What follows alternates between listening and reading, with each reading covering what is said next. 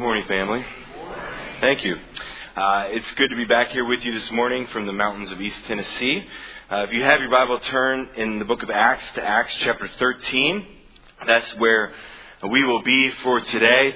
Thank you to Dustin, who will be filling in for me today. And when I return next week, we will unpack John chapter 14.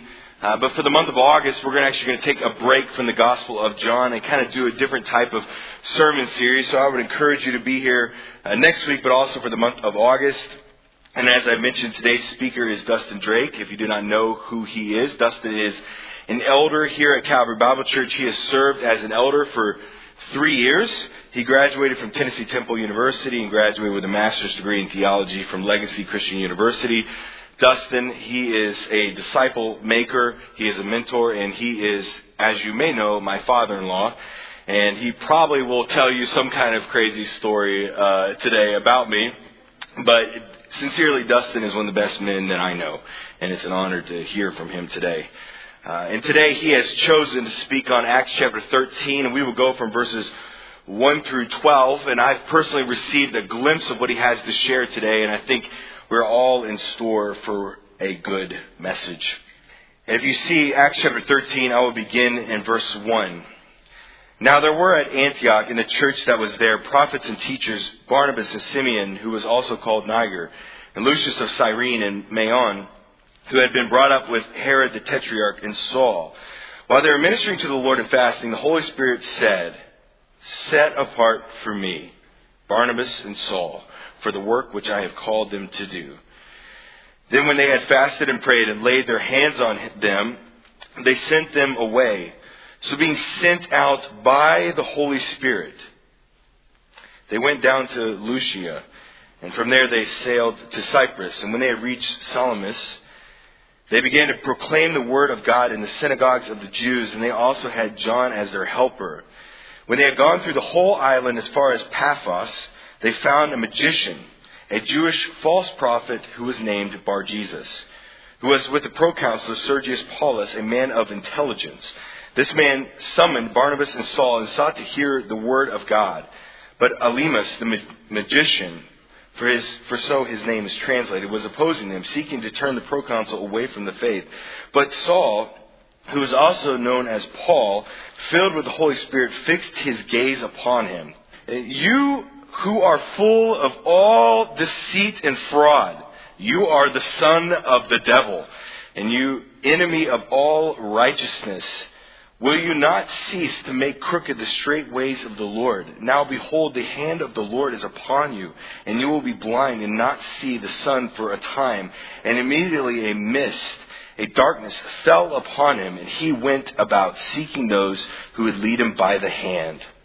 Then the proconsul believed when he had saw this and what had happened, being amazed at the teaching of the Lord. Amen. Good morning. So let's just take a moment and ask God to guide us this morning as we share His Word. Father, we thank you for this day. I thank you for this time to share. And I pray, Father, that you would speak to our hearts. Father, you spoke to me through this passage in a mighty way. And I pray that this morning it would be an encouragement to those that are down. That it would challenge those, Father, that need to be challenged. It would convict us, Father, if we need convicting in our lives. That you would bring us closer to you through hearing your word. That we'd become more like Christ. That we'd think more like Christ. We pray these things in His name. Amen. I titled this message, "The Church That God Desires." But I really wanted to title it, "The First True Church."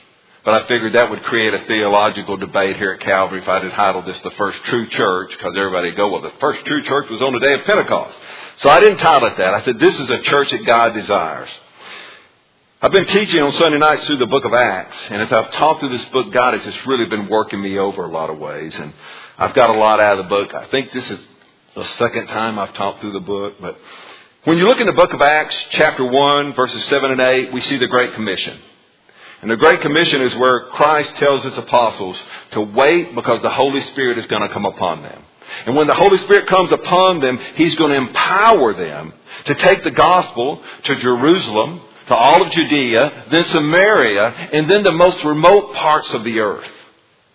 The rest of the book is a historical record of how God, the Holy Spirit, moved through human people, agency, to carry out this mission. The Holy Spirit worked in and through the apostles and the disciples to carry out the Great Commission. Or as Dan Spader calls it, the Everyday Commission. Because it's something we should be doing every day. We see that God established His institution called the church, or the called out assembly. It was first established on the day of Pentecost, with the outpouring of the Holy Spirit, the preaching of the gospel, and the subsequent conversion of thousands of people. After that, as we go through the book, we see the gospel begin to spread to Judea. And then in chapter 8, it goes even to Samaria. The half-breeds received the gospel. And the church in Jerusalem is kind of shocked. So they're seeing Peter and John down there to find out what's going on. Philip goes down there and shares the gospel. And I really think he did that because he was inspired by Stephen and how Stephen was so resolute on the day of his death, his martyrdom. And so I think that pushed Philip to go, I'm going down to Samaria. He goes down there, he preaches the gospel, and they believe. But Peter and John have to go down to see what's going on, and they actually lay hands on them, and then that's when they receive the Holy Spirit. Now you say, why was that? Because the church at Jerusalem, the Jewish people, needed to be convinced for sure that the Samaritans had been saved just like them. That's why they didn't get the Holy Spirit to Peter and John go down there and lay hands on them. Then we see the gospel branch out even more. As Philip gets called away, and he goes down to a place called Gaza, and he meets up with an Ethiopian eunuch who's going back to North Africa. And the gospel gets spread even to North Africa. And then we see Paul in the book of Acts. He begins chasing Christians. He traces them all the way to Damascus in Syria. That's how far the gospel is moving out now, persecuting Christians. Chapters 2 through 10, we see the church is basically centered in Jerusalem. And we see it spreading out. And by chapter 10, we see the unthinkable happen. Peter is sent to the city of Caesarea to a small group of Gentiles. Cornelius, the centurion, along with his relatives and the close friends that he invited, listened to the gospel of Christ. And they received Christ as their Savior. That's where the gospel has been centered. It's been centered in Jerusalem. And it's branched out from Jerusalem all the way to the Gentiles.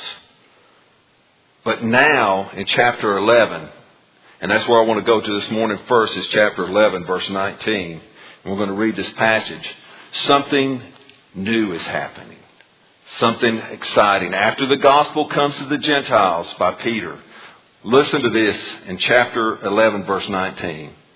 It says, now those who were scattered after the persecution that arose over Stephen traveled as far as Phoenicia, Cyprus, and Antioch, preaching the word to no one but the Jews only.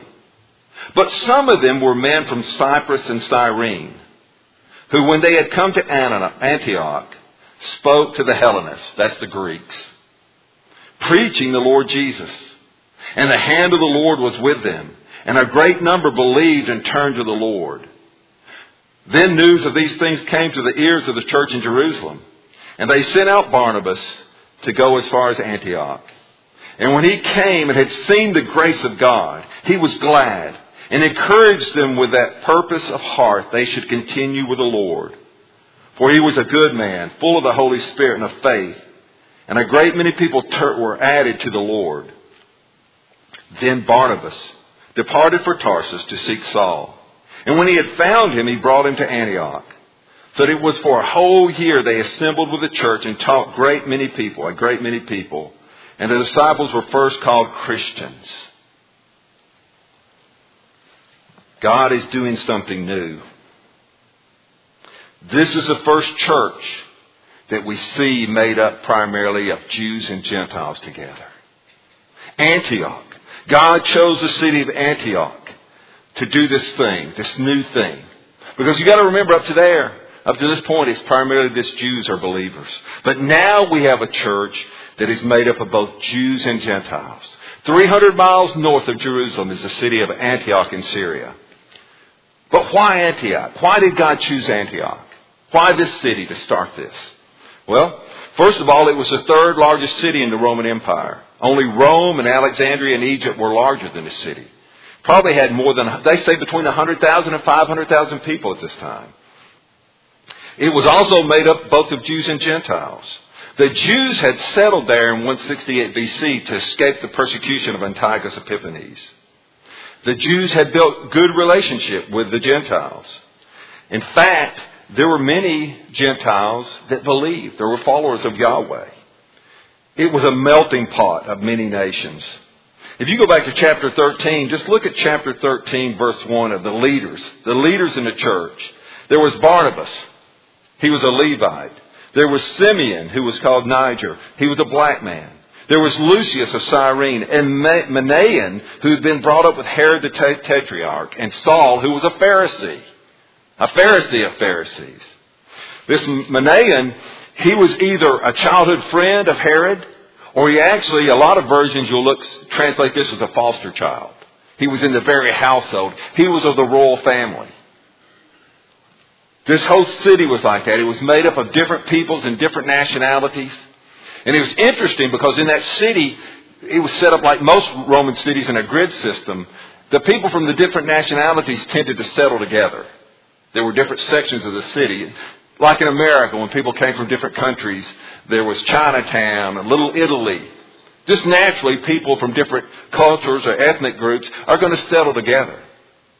But here in the church, God was bringing them together. And we'll talk more about that later. They were also 300 miles north of Jerusalem. And I think this is key.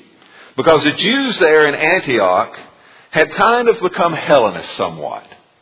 That means they weren't so strictly holding on to the old things of Judaism. And I think that made them more open to the gospel. And I think that made them more receptive of the mystery of the church that Paul was going to bring to them. This church, the church at Antioch in Syria, would become the launching pad for the spread of the gospel to the rest of the world. This church, this jumping off point, the gospel now spreads through the rest of the known world from this place. So what was it about these people in the church at Antioch that made it possible for God to work through them in such a mighty way? What was it about these people that God chose this church, this group, to work in this way? We need to see these things because if we want God to do a work in our midst, we need to have these same things in our church. The first thing I see, this first true church was the leadership. The leadership in this church. The leaders were spiritual shepherds. And I'm going to talk about that more in depth. When I was at Tennessee Temple University, Dr. Lee Robertson, the chancellor, the pastor of the church there, he used to say this almost every day. Everything rises and falls on leadership. Leadership. It's important. And it's important that we have the right kind of leadership in a church. What made these men the right kind of leadership? Well, first of all, they were spirit-filled and led men. When we go back and look at this passage, what did it say about Barnabas? He was a man full of a good man, full of the Holy Spirit and faith. When Byron read that passage in chapter 13, when it talked about Paul, it said, then Saul, this is chapter 13, verse 9, who is called Paul, filled with the Holy Spirit, looked intently on this man and said, oh, full of deceit. Paul was full of the Holy Spirit. What about the leaders at the church? What about the other leaders? Look in chapter 13, it says, as they ministered to the Lord, verse 2, and fasted, the Holy Spirit said, now separate to me Barnabas and Saul for the work for which I've called them. The Holy Spirit, they heard the voice of the Holy Spirit. And it says, and then having fasted and prayed, they laid hands on them and they sent them out. Then look at verse 4. And then being sent out by the Holy Spirit. Who sent these men out? Who sent them out on this great missionary journey, this first missionary journey that lasted 2 years? Well, the Holy Spirit? Yes. The leaders at the church and the people of the church? Yes. Because they were filled with the Holy Spirit of God. If we're going to be the leaders that God needs us to be, we need to be people that are filled with the Holy Spirit of God. Why is that so important? Well, when you look in the Gospels, you see that Jesus was filled with the Holy Spirit. Now I know Jesus was God, and Jesus did not cease being God when He was here on earth. But I think He did not operate out of His deity. I think He operated most of the time out of His humanity. We see on the day that He goes to the Apostle John, He's baptized, and the Holy Spirit descends upon Him like a dove. Now, did He not have the Holy Spirit before that? I think He did have the Holy Spirit before that. I think the Scriptures indicate that. But the Spirit came upon Him on His day of His baptism to empower Him. You say, how do you know that? Well, in Luke chapter 4 and verse 1 it says, Jesus, full of the Holy Spirit, returned from the Jordan and was led around by the Spirit in the wilderness for 40 days, being tempted by the devil. He came back after His baptism being led around and full of the Holy Spirit. Verse 14 says, and Jesus returned to Galilee in the power of the Holy Spirit, and the news about Him spread through the surrounding districts, and He began teaching in their synagogues and was praised by all. I submit to you today that Jesus, everything He did on earth, He did as a man, the man of God, full of the Holy Spirit of God. Right after that, Jesus goes into the synagogue of Nazareth. He asks for the scroll of Isaiah. He turns now to what we call chapter 61. And he read this verse, the Spirit of the Lord is upon me because He's anointed me to preach the gospel to the poor. The book of Acts is the book of the Holy Spirit, the acts of the Holy Spirit through people, is what it really is. Romans 8:8 says, those that are in the flesh cannot please God. We as believers, we have the ability, as PJ was talking about, to get up and walk in the power of the Spirit of God, or to get up and walk in our own flesh. And do the same in the same day. Verse 14 of Romans chapter 8 says, for all that are being led by the Spirit of God, these are the sons of God. Spiritual leaders in the church, if they're going to be true shepherds, true elders, true pastors, true leaders, they need to be walking in the power of the Holy Spirit. Otherwise, it's just you're doing it all in your own flesh. And you can do a lot in your flesh. I can tell you, I've done a lot in the flesh. But you will be worn out, tired, and frustrated. But when you're walking in the power of the Spirit of God, God is leading you and you're following. And God begins doing the work. And it's something special. So we need men that are Spirit-filled. Not only were they Spirit-filled men, they were spiritually minded men. I love this verse. It says, now in the church there were certain apostles and prophets. And it says, as they ministered to the Lord and fasted. That word ministered to the Lord is translated ministered, serving, and worshiping, depending on what translation you look at.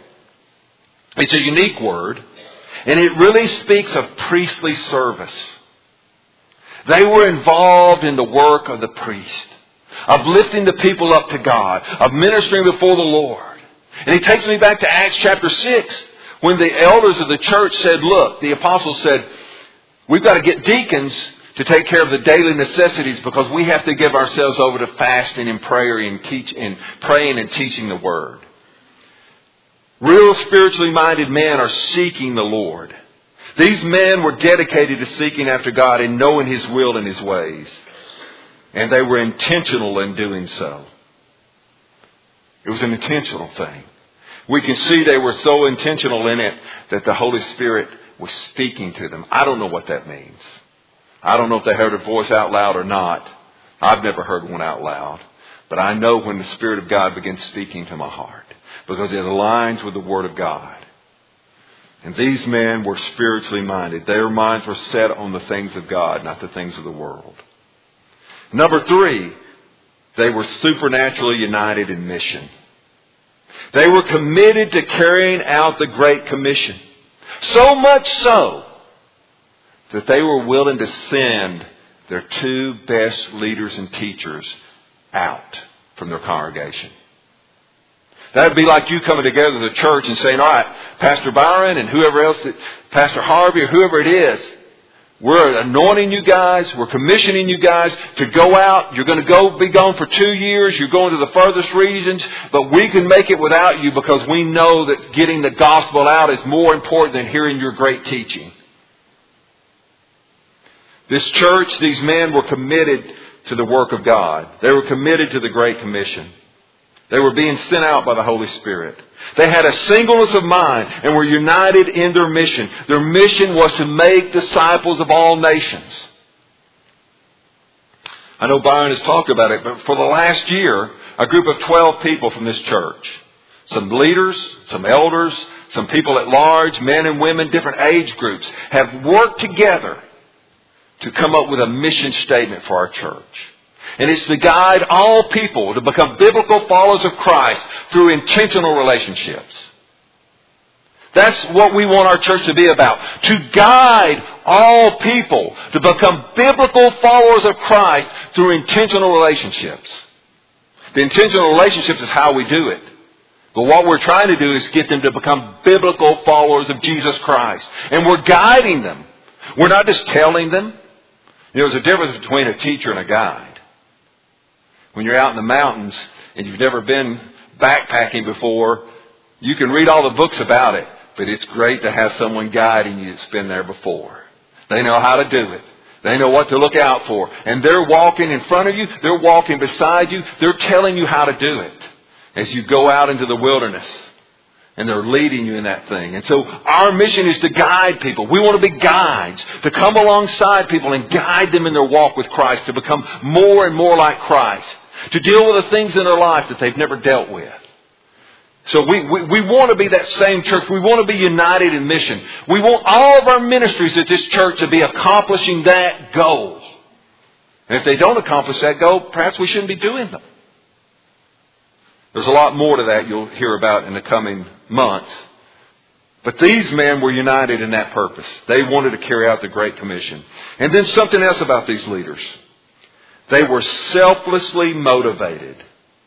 They knew it was not about themselves. It was about seeking the Lord and serving the body of Christ. You say, how do you know that? Well, there's a couple examples. First is the man Barnabas. If you go back to Acts chapter 9, you'll find that right after the conversion of Paul, and I'm not going to read this passage, but I'll tell you about it. Paul goes down to Jerusalem, and it said the Christians were scared to death of him. Because this is a guy who'd been killing all of them. He'd been locking him up in prison. And it says, but Barnabas went and got him and brings him down to the leaders of the church and says, no, I've seen Paul teach and preach. He's changed. He's a man of God now. And they receive him then. And he begins teaching and preaching the Word of God there in Jerusalem until they send him away to Tarsus. Because they want to kill him. Eventually the Jews there do. The non-believing Jews. And so they send him around for Tarsus. He goes away to Tarsus. He goes into the Arabian desert somewhere. He receives the mystery and the teaching of Christ. And he becomes the apostle to the Gentiles. Now he's up in Tarsus. How do I know Barnabas was not a self-willed man? Because the leaders of the church, Peter and John, said, now Barnabas, we want you to go up there to Antioch. It's 300 miles up there. We're commissioning you to go up there and find out what's going on. And Barnabas goes up there and sees the hand of God, and everybody receives Barnabas. He's a great leader. He's a great exhorter. But what does it say he did in chapter 11? It said as soon as he saw what was going on, he encouraged them to continue with the Lord. And it says he went to Tarsus to look for Saul. Now Barnabas could have went up there and said, I've been commissioned by the church in Jerusalem and I'm up here to lead the church and I'm going to be the main guy and I'm going to be the teacher here that tells you all how to follow the Lord. But Barnabas knew that he wasn't the gifted teacher. He knew he wasn't the one who'd been given the mysteries of the church. And he knew this is what those people needed. So he put his own ambition, his own desires aside and he said, I'm going to get Paul. He made the 300-mile round trip to Tarsus to find Saul and bring him back. And it says at that time they continued for a year after that teaching the Word of God. Paul was teaching them the Word of God. They were meeting together all the time to hear the Word of God and learn. Barnabas was not about himself. And then Paul himself. If you go to 1 Thessalonians chapter 2, verses 7 through 9. In fact, I'm just going to read that. You don't have to turn there, but I want to read this passage. This is what Paul says. But we were gentle among you, just as a nursing mother cherishes her own children. So affectionately longing for you, we were well pleased to impart on you not only the gospel of God, but also our own lives, because you had become so dear to us. Wow, that's Paul. For you remember, brethren, our labor and toil, for laboring night and day, that we might not be a burden to any of you. We preach to you the gospel. What is he saying there, laboring night and day? He's saying, when we came among you, and we were like a nursing mother and a charging father, we made tents at night so you didn't have to support us. Paul said he had every right to go and demand money. But Paul didn't want to be a burden, because Paul knew it wasn't about himself. Gifted teachers do not make it about themselves. True leaders and shepherds know that serving Christ is not about their giftedness, their desires, their vision, their reputation, or their needs. It's about being used of God to build the church. I'm going to tell you something I've learned. I've learned it the hard way. When you start thinking it's about you, God takes His hand off. It's not about you. It's about Him. And it's about being used by Him to influence others in the kingdom of God. And if you're willing to make yourself a willing vessel, God uses anybody. He used these men from Cyprus and Cyrene in the church of Antioch to cross over the barrier and say, we're going to preach to the Gentiles. We'll talk about that some more in a minute. Third thing about true gifted leaders is they know that it's not about them. Well, they know that true shepherds are committed to raising up disciples and new leaders. They know it's not about themselves, and they know that their true mission is to bring up new leaders. In John chapter 13 and verse 5, it says John Mark was with them. Where did John Mark come from? Well, when you look at the church at Antioch, they'd sent Barnabas and Paul to take money down to Jerusalem, because Agabus the prophet said a famine was coming. And while they were down there, the cousin of Barnabas was John Mark. They grab him up, a young man, and they bring him back. In fact, if you look at chapter 12, it talks about the last verse. And Barnabas and Saul returned from Jerusalem when they fulfilled their ministry, and they also took with them John, whose surname is Mark. If you go to Acts chapter 20, verses 4 through 6, and I'm not going to read this passage because I don't want to be here all day preaching. I'm trying to limit my time this morning. It talks about, I'm going to read it anyway. This is such a good passage. Acts chapter 20, and this is verses 4 through 6. And it says, and Sopater of Berea accompanied him to Asia. Also Aristarchus and Secundus of the Thessalonians, and Gaius of Derbe, and Timothy and Tychicus and Trophimus of Asia. These men going ahead waited for us at Troas, but we sailed away from Philippi after her. The we is Paul and Luke. I counted this, and I can come up with at least 8 men that were traveling together with Paul from these different cities where he'd started churches. What was Paul doing? He was building leaders. He was discipling men to carry on the ministry. Timothy, who was with him, gets to finally be the pastor of the church at Ephesus. He was building leadership because Paul knew everything rises and falls on leadership. And it wasn't about him. He knew when his life was coming to an end that he was restored to John Mark, was restored to him. He said, send John Mark because he's profitable to me for the ministry. That's a whole other message. But building leadership. It's not about us, man. So the first thing that made this church ideal was the quality of the men in leadership at that church. They were true spiritual shepherds. The second thing that made this church special was the members, who were all servant ministers. All members there were servant ministers, including the leaders. They were servant leaders. Ephesians chapter 4 says this. Verse 11 says that God gave to the church apostles, prophets, evangelists, pastors, and teachers for the equipping of the saints. Equipping the saints for the work of the ministry, for the building up of the body of Christ until we all attain to the unity of the faith and the knowledge of the Son of God, to the a mature man, to the measure of the stature which belongs to the fullness of Christ. When I was in California, we had a church, and on the back of the bulletin, Bethany Baptist Church, it said staff, and it listed all the staff members. And then it said ministers, and it had a dash, and it said all members. You're ministers. You're ministers of God, and you need to see yourself as ministers of God. These people were not pew sitters.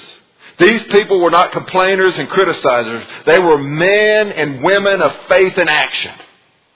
What made them special? Well, first of all, they were responsive to the Lord. If you go back to chapter 11, and I didn't read this part, but chapter 11, verse 27, and it says, "And in these days prophets came from Jerusalem to Antioch, and one of them named Agabus stood up and showed by the Spirit that there was going to be a great famine throughout all the world, which happened in the days of Claudius Caesar.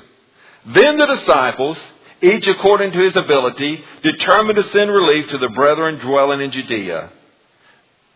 This they also did and sent it to the elders by the hands of Barnabas and Saul." Here's these believers in the church of Antioch. Agabus says there's going to be a famine everywhere.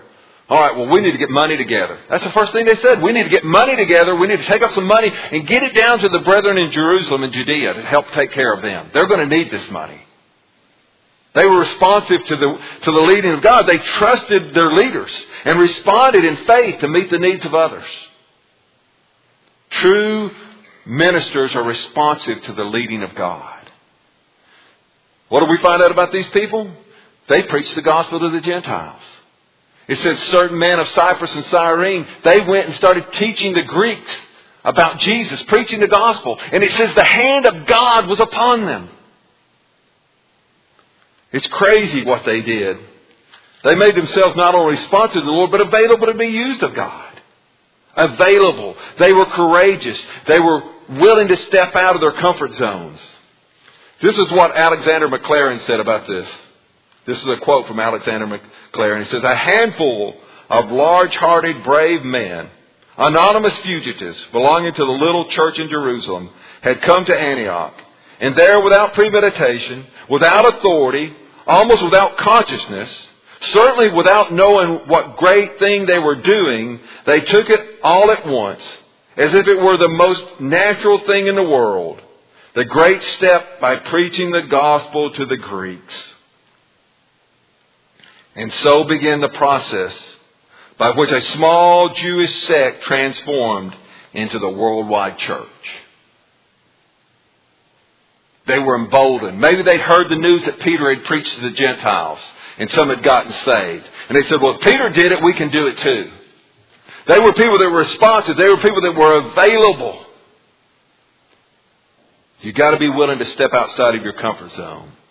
You've got to be willing to be pushed, to try new things, unfamiliar things, even scary things, to be used of God to the fullest.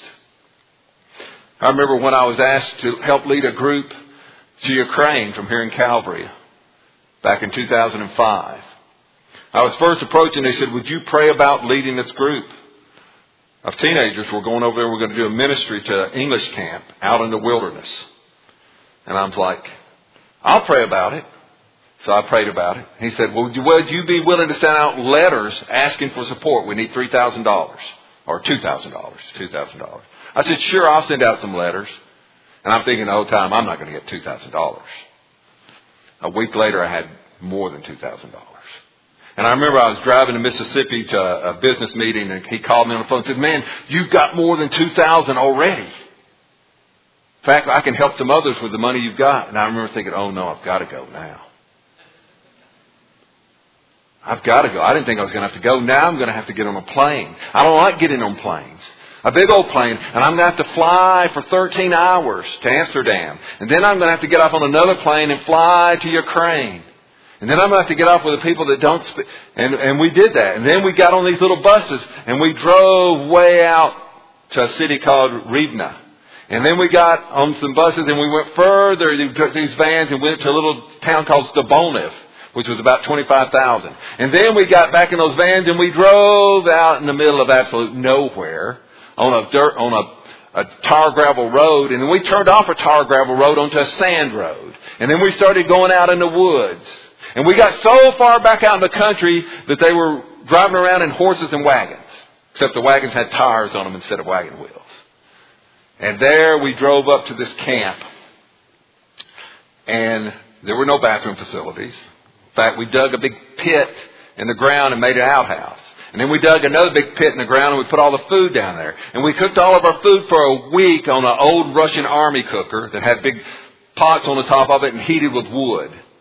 And I remember when we first got off the road, the missionary was pulling a trailer behind his van, and he got stuck in the woods because he couldn't go through the road because the potholes were so deep. They were like 3 foot deep with water. And I had to get out of the van, and we had to get the trailer and pull it out of the stuck mud. And so I've got dark black mud up to halfway up my calves. I've got axle grease over both hands. And we drive up to the camp, and I'm sitting there in the van thinking, Lord, what have I got myself into? How am I going to get this grease off of me? How am I going to get this mud off of me? Where am I going to sleep? What am I going to eat? These Europeans, they don't use deodorant, and all these kids, I'd already experienced a few of them, didn't smell really great. I thought, this is going to be terrible. In fact, in that whole van, it was dead silence. Turned out to be probably some of the greatest 10 days of my life. You've got to be willing to be pushed out of your comfort zone to be used to the Lord. Not only that, they were faithful. They were faithful to the Lord. It says they gathered together for a whole year.